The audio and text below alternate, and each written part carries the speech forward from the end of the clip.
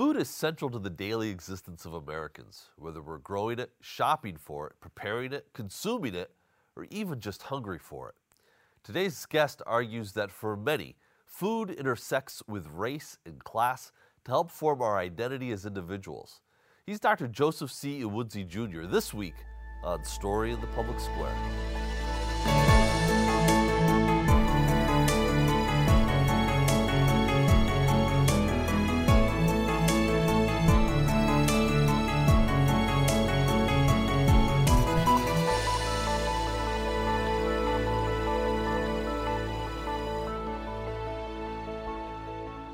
Hello and welcome to Story in the Public Square, where storytelling meets public affairs. I'm Jim Ludis from the Pell Center at Salve Regina University. And I'm G. Wayne Miller with the Providence Journal. This week, we're joined by Dr. Joseph C. Iwudzi Jr., an associate professor of sociology at Davidson College. He's also the author of a fascinating new book, Getting Something to Eat in Jackson, Race, Class, and Food in the American South. Joseph, thank you so much for being with us. It's my pleasure. Thank you all for having me. So race, class, and food, what drew you to that trifecta? So, as somebody I was in graduate school thinking about studying race and really always trying to complicate what it means to be Black. My focus has been in America, but, with my next projects, it will be a little bit more than just being in America. I was really interested in understanding what is the life of Black folks in the American South today? And I'm also a cultural sociologist. And so I'm always really looking for a nice avenue to enter people's life to understand the things that I'm interested in understanding. And food just kind of happened to be one of the things that, we can learn so much about ourselves through food.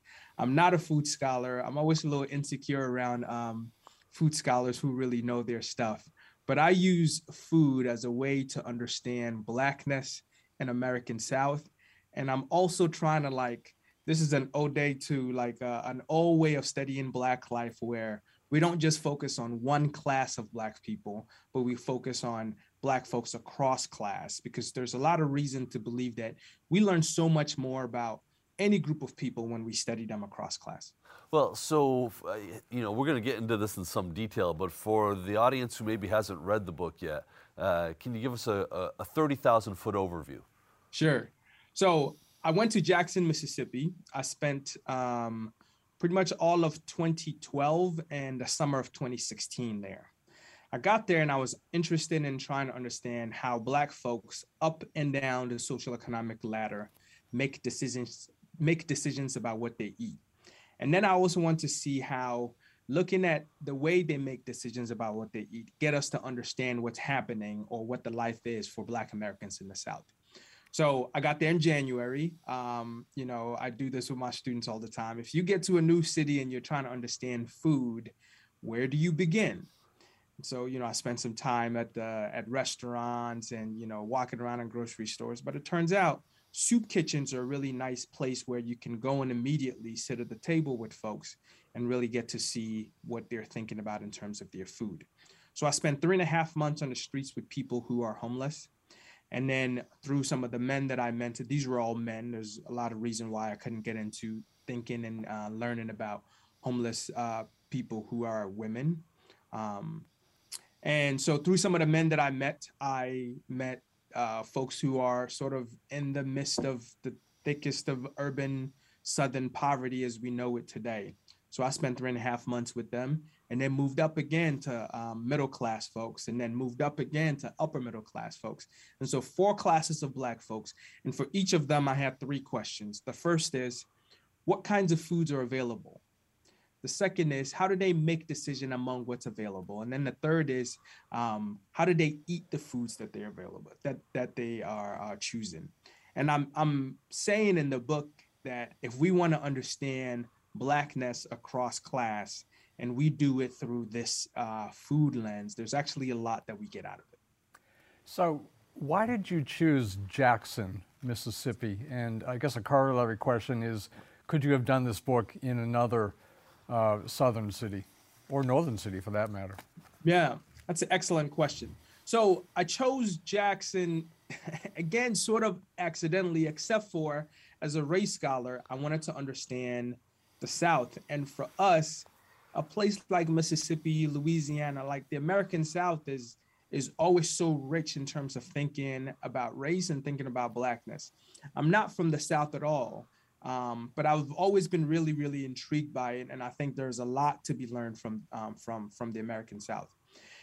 Another motivation in terms of how I'm speaking to my discipline is that we actually just don't write as much about the American South as I think we ought to. We used to, and we used to do it in such a way that writing about the South was a way of trying to understand the rest of the country.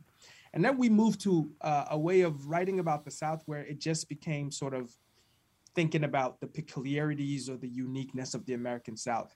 And then I think, with this work, and there's a bunch of other of my colleagues, people who I also respect a great deal, who are saying, you know what, we should go back to the South and try to study it.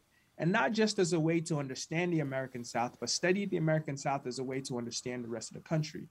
Because as we see now, some of the most pressing social problems that the country is facing is all playing out in the South, or old Southern issues that are reflective of the whole country that still have not really been resolved. But how did I choose Jackson, Mississippi specifically? I drove through it and I was intrigued by the city where there's so much history, there's so much culture, but there's also so much deprivation. And so, my sociological sort of instincts just sort of got me to ask, what happened to a place like Jackson, Mississippi? What do we know about a place like Jackson, Mississippi? I guess I could have done this in Birmingham. I could have done this in maybe Memphis. I could have done this in a bunch of different places. But Jackson, Mississippi, I drove through it once and I was intrigued by it. And I always told myself if I ever got a chance, I would come back to it. I don't think I was interested in doing this in the American North because there were so many books about the North in a bunch of different cities already. And so this was really particularly trying to understand the South.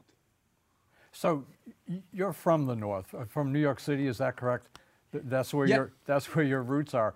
So here you are from New York City, and you go to Jackson, Mississippi. What surprised you about what you found there? And then we're going to get into more depth on the book itself. Yeah, there's so much.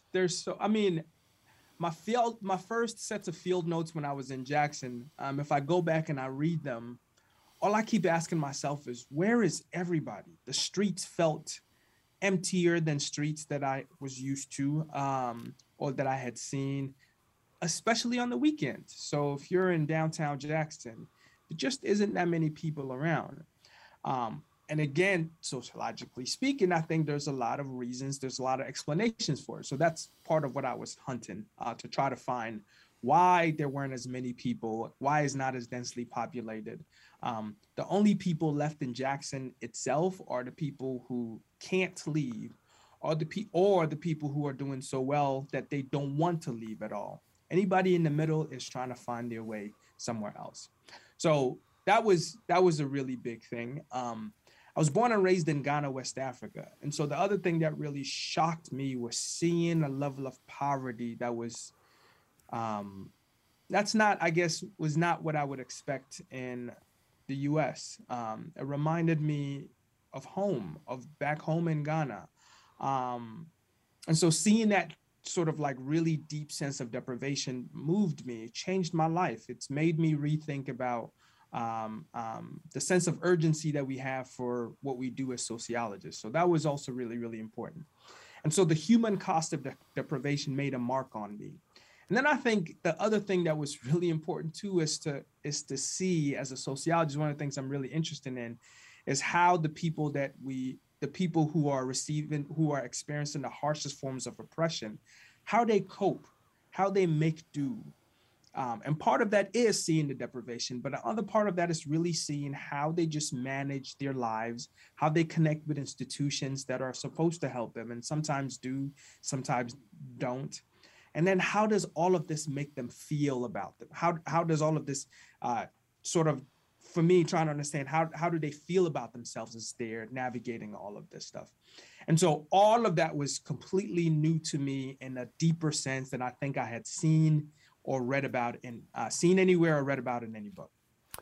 Joseph, one of the things that surprised me about the book was your description that food is not or food availability is not the primary concern of the homeless men you were spending time with. I guess two questions: why not, and what is? Yeah, that was surprising for me too, and that became clear to me the most actually when I was reflecting on my field work. So I ate only when people around me were eating, and I ate exactly what they ate. And so if they weren't eating, I didn't eat either. And after a while, I realized, especially when I got up all across the social economic ladder, I realized that putting aside the deliciousness of the food, I ate most frequently among people who were homeless. I ate least frequently among those in poverty and those in the upper middle class. And so I started to think to myself, why is it that I'm eating most frequently among people who are homeless? Um, and then I realized that it's because they actually have regular access to food, but there's a cost to it. They can get 2, 3 square meals every single day. The cost is that they have to organize their lives completely around the operating hours of the service providers. That is to say, and this is the other finding that became really important to me, was that all their lives had to be shaped by when things are open. And remember, they're walking to places, so they have to, in terms of geographically, be close to where they are hoping to get their next meal. That got in the way of them actually working to get out of homelessness. And so, one of the big surprising things for me is surviving homelessness for these men that I was around made it nearly impossible for them to get out of homelessness. So surviving homelessness made it nearly impossible to get out of homelessness. And I was so surprised by this that I went back and spoke to a couple of the managers that work at some of the soup kitchens and the places that I saw these young men, I shouldn't say young, they weren't, they were like my father's age, these men going around, and they were not surprised by that. They realized that the thing that they were doing was helping people survive homelessness. And the services weren't always about helping people escape homelessness. I want to press you just a little bit on that, because I found that absolutely one of the more remarkable revelations in what is really a remarkable book. But the quote that I noted here was, surviving homelessness was incompatible with escaping homelessness. What is it about the kinds of services they receive and the adaptations that individuals make to survive homelessness that makes it more difficult, if not impossible, to escape homelessness? Yeah. So I'll tell you, in the work, I say there are 3 things that the men who are homeless had to do to get regular access to food. One, they had to know all the operating hours, as I already mentioned, right? So when I first got there, and I make it very clear in the book, I wasn't homeless. I was not trying to pretend that I was homeless, but I was shadowing them and trying to understand their lives.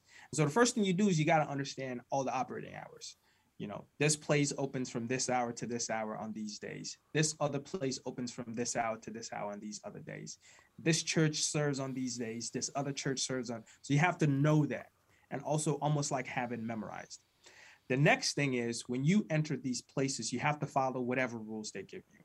When you walk in, they're going to sort of like scan you, make sure you don't have any knives or anything, like sort of like getting through an airport.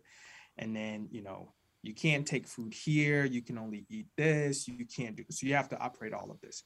And then the third thing that was really, in some ways, important is that you had to accept your homelessness.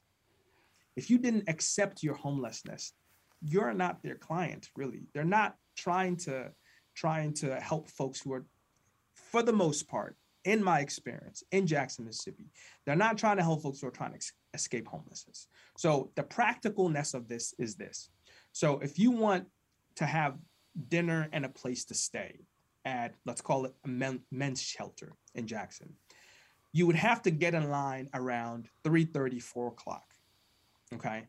Now, if you're sort of low-skilled labor person, you have a lot of spots in your resume, you take work as it comes, be it as a laborer on a construction site, or somebody's painting somewhere and you want to go help him out, get a couple of dollars, or, cut this person's grass. The fact that you have to show up at the men's shelter at 3 o'clock, 4 o'clock really disrupts any effort to being able to get any of these kind of menial jobs that would help you. So the hours mattered in some ways. I remember also one man who had an alien in his arm, and I remember him judging between walking over to a free clinic that was operating one day versus hanging around where we were at. Because he knows that if he goes to the free clinic, he might get help with his arm, but he misses lunch, right? So if he didn't have a good breakfast, maybe because he didn't stay at one of these shelters, he felt like, I want to stay out under a tree or in an abandoned building somewhere, and he didn't have good breakfast. He can't not have lunch because then it's taken. So that's the kind of calculation that folks are making all the time when I was around them and observing their lives. And that kind of stuff just made it very hard to think about really anything else, right? It's also sort of a bandwidth thing. It made it very hard to think about anything else in terms of trying to balance in this surviving versus escaping homelessness. We need to take a quick moment for station identification. This is Story in the Public Square, where storytelling meets public affairs. An audio version of this show can be heard multiple times every weekend on Sirius XM satellite radio's popular Politics of the United States. That's the POTUS channel, number 124. We produce Story in the Public Square with a great crew at Rhode Island PBS, and we're lucky to work with them. I'm Jim Ludes. On most days, you can find me running the Pell Center at Salve Regina University in beautiful Newport, Rhode Island. If you want to connect with me on Twitter, you can do so at JMLudes. Joining me as he does every week in the co-host chair is my friend G. Wayne Miller, who is an award-winning journalist with the Providence Journal and the author of 20 books. You can find Wayne on Twitter, too, at G. Wayne Miller. And our guest this week is Dr. Joseph C. Iwudzi, Jr., an associate professor of sociology at Davidson College and the author of an important new book we're discussing, Getting Something to Eat in Jackson, Race, Class, and Food in the American South. You can follow Joseph on Twitter at Pico_E. That's PIKO_E. So, Joseph, there must be public policy implications of your research. Can you walk through those for us? Yeah, I mean, that's always the dream, right? Let me caution what I'm about to say with this. First is that I think that's when I talked about the sense of urgency that we should have as sociologists. I think part of it is that we should, the public, let me back up. We need to be trained better in graduate school to understand the public policy implications. Because if I'm being totally frank with you all, public policy implications for our research is something that sometimes, not all the time, but sometimes we put as the last paragraph on the dissertation or the paper and you turn it in. We've become so obsessed with doing academia that we've forgotten that just about every sociologist got into this field because we do care about the world and we want to make it better. So that's the first thing. And I think there's a bunch of scholars who are working in a way to get us to take that more seriously. Matthew Desmond has single-handedly made us all pay attention to eviction. Maybe single-handedly is an overstatement, but he's really made us pay attention to eviction in ways that we weren't before. And a lot of it has pushed interesting public policy. So for my work here, especially as it relates to the persons who are homeless, I've always thought it would be interesting what if we could think about the experiences of people who have been long-term homeless versus people who are newly homeless, and think about the sets of services that we provide to those two different kinds of populations. Because the people who are newly homeless probably have a bit more of an itch and an urge to try to get back into their other lives as quickly as they can. Can we make sure that the service providers are also set up in a way to help those who are in that sort of stage of homelessness? And then for folks who are long-term homelessness, how do we think about that? So one actually very promisingly interesting thing that I saw, sort of related to food as well. I went back to Jackson, Mississippi, and the Opportunity Center is the day shelter. The new director has set up a whole bunch of urban garden plots in the parking lot. And so these men who are sitting around this space because they need to be, because the soup kitchen is down the street. So if they're going to eat, they're going to be there all day. They attending to these gardens. When I saw that, I was like, that's a beautifully creative way of saying, yes, you are having to operate your lives around the soup kitchens and the service providers, but there's still a way that you can be a productive member of society by just being around here. And it turned out a lot of these men grew up in rural Mississippi, and so they were familiar with gardening and what it takes to make these plants grow well anyway, right? So I thought that was a really creative way of doing it.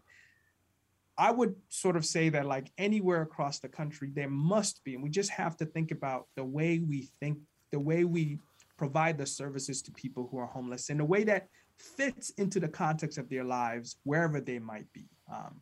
And then I think obviously the Housing First model is something that is worth continuing to put resources and efforts behind. Because I think, as you asked earlier, what's the thing that they're thinking about if it's not food? Well, they're trying to get back to some kind of a stability. And we know that housing is one of the places that once you sort of have that checked, you can just ease up the bandwidth to think about whatever other aspect of your life that you're trying to make an improvement in. So obviously public policy is set by a number of different bodies, whether it's regional, municipal, federal, and so forth. Do you have any sense of optimism or any sense that some of the changes that are needed, and you gave a very good example of a small but important change, that this can happen in America in 2022? We absolutely have to believe that it can happen. If not, then these men that I spend time with, who have become people that I've gotten to love and gotten to know really, really well, we can't just accept that that's the extent of their lives, right? When I talk about this, one tidbit that always sticks with me and really sort of pushes me to continue to find a creativity to get into this, is I was talking to this man, Charles. We had come back from eating at a soup kitchen, and we were just sitting on this bench overlooking cars that were passing by us. And he was talking all kinds of, right, like just shooting the breeze, as they would say, reminiscing about his old life. In sociology research, we call that identity talk. They're talking a lot about themselves in their previous lives as a way to make sense of their lives now. And then he launches into this long monologue about how his life ended up the way it did. And then at the end of it, he says, it's like my life, I'm in a basketball game. My life is a basketball game. I have fouled out of the basketball game. Now I just have to sit and watch the game come to an end. Mm. And it's like the life is still going to happen in front of him. He just can't participate anymore. So it's on us to figure out, can we change the rules of the game so that he can be a part of it? Is there a role he can play even though he's just sitting on the bench watching this? I have to believe that there's a way moving forward, because I can't accept, and none of us should accept that there are a bunch of people who feel like they fouled out of life and they have to sit and watch the game come to an end. And this is not on some like individualistic, we need to find this particular Charles person. No, at a larger societal level, we just have to think about, are we okay with life being structured the way it is, where a bunch of folks are just sitting on the sidelines feeling like they can't participate anymore? I certainly am not. Joseph, we've got about 3 minutes left here, and we've basically talked about the first quarter of the book. Sure. But I want to step up the next rung in that economic ladder, because you spent a fair amount of time also with folks who are working poor, barely getting by. They're housed, but food is a challenge. It's a daily challenge. I was moved by your account of one of the families that you were spending time with, struggling to get food, and one of their children asking you to take them to the store. You're an ethnographer. You spend time observing people in their natural day-to-day living environments. How do you process that as a human being, though, who's clearly got a good heart and care about the people that you're spending time with, when they ask you for food? How do you navigate that as a human being? Yeah. those are the emotional scars that I think we collect. And, you know, I'll do you one better. How do I now, the book is out and I'm giving these talks, you go to different places. I know for sure that I got my job at Davidson because I had the promise of this book. It was part of my tenure package. How do I do that when I know that the folks that I'm writing about are still in some ways in the similar situations? You know, another OG ethnographer mentioned that we collect dirty stories, and then we sort of sanitize them and present them to the world in the way that we've been doing. So the way I live with myself in that is that I know it's my occupation to write down these stories. If for nothing at all, they become part of written history of folks, right? So that's really, really important. The public implication portions of this is also really, really important. The dignifying their stories in these books is also really, really important. So that family that you're talking about, over Easter break, I was there. I was in Jackson with them. I got to see them, spend some time with them.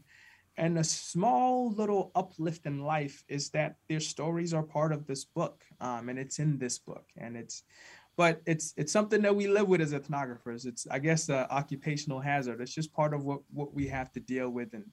And so, you know, a great deal of love from your family and a little bit of therapy, and and that's how you move forward from it. But it's not easy at all. It's difficult, but I think it is our job to get close as possible to the human consequences of the world that we're building, and then come back and tell those stories. Well, Joseph C. Owudzie, the book is Getting Something to Eat in Jackson. It's a remarkable accomplishment. Congratulations. He's Joseph C. Owudzie Jr. That's all the time we have this week. But if you want to know more about Story in the Public Square, you can find us on Facebook and Twitter, or visit pellcenter.org, where you can also catch up on previous episodes. For G. Wayne Miller, I'm Jim Ludes, asking you to join us again next time for more Story in the Public Square.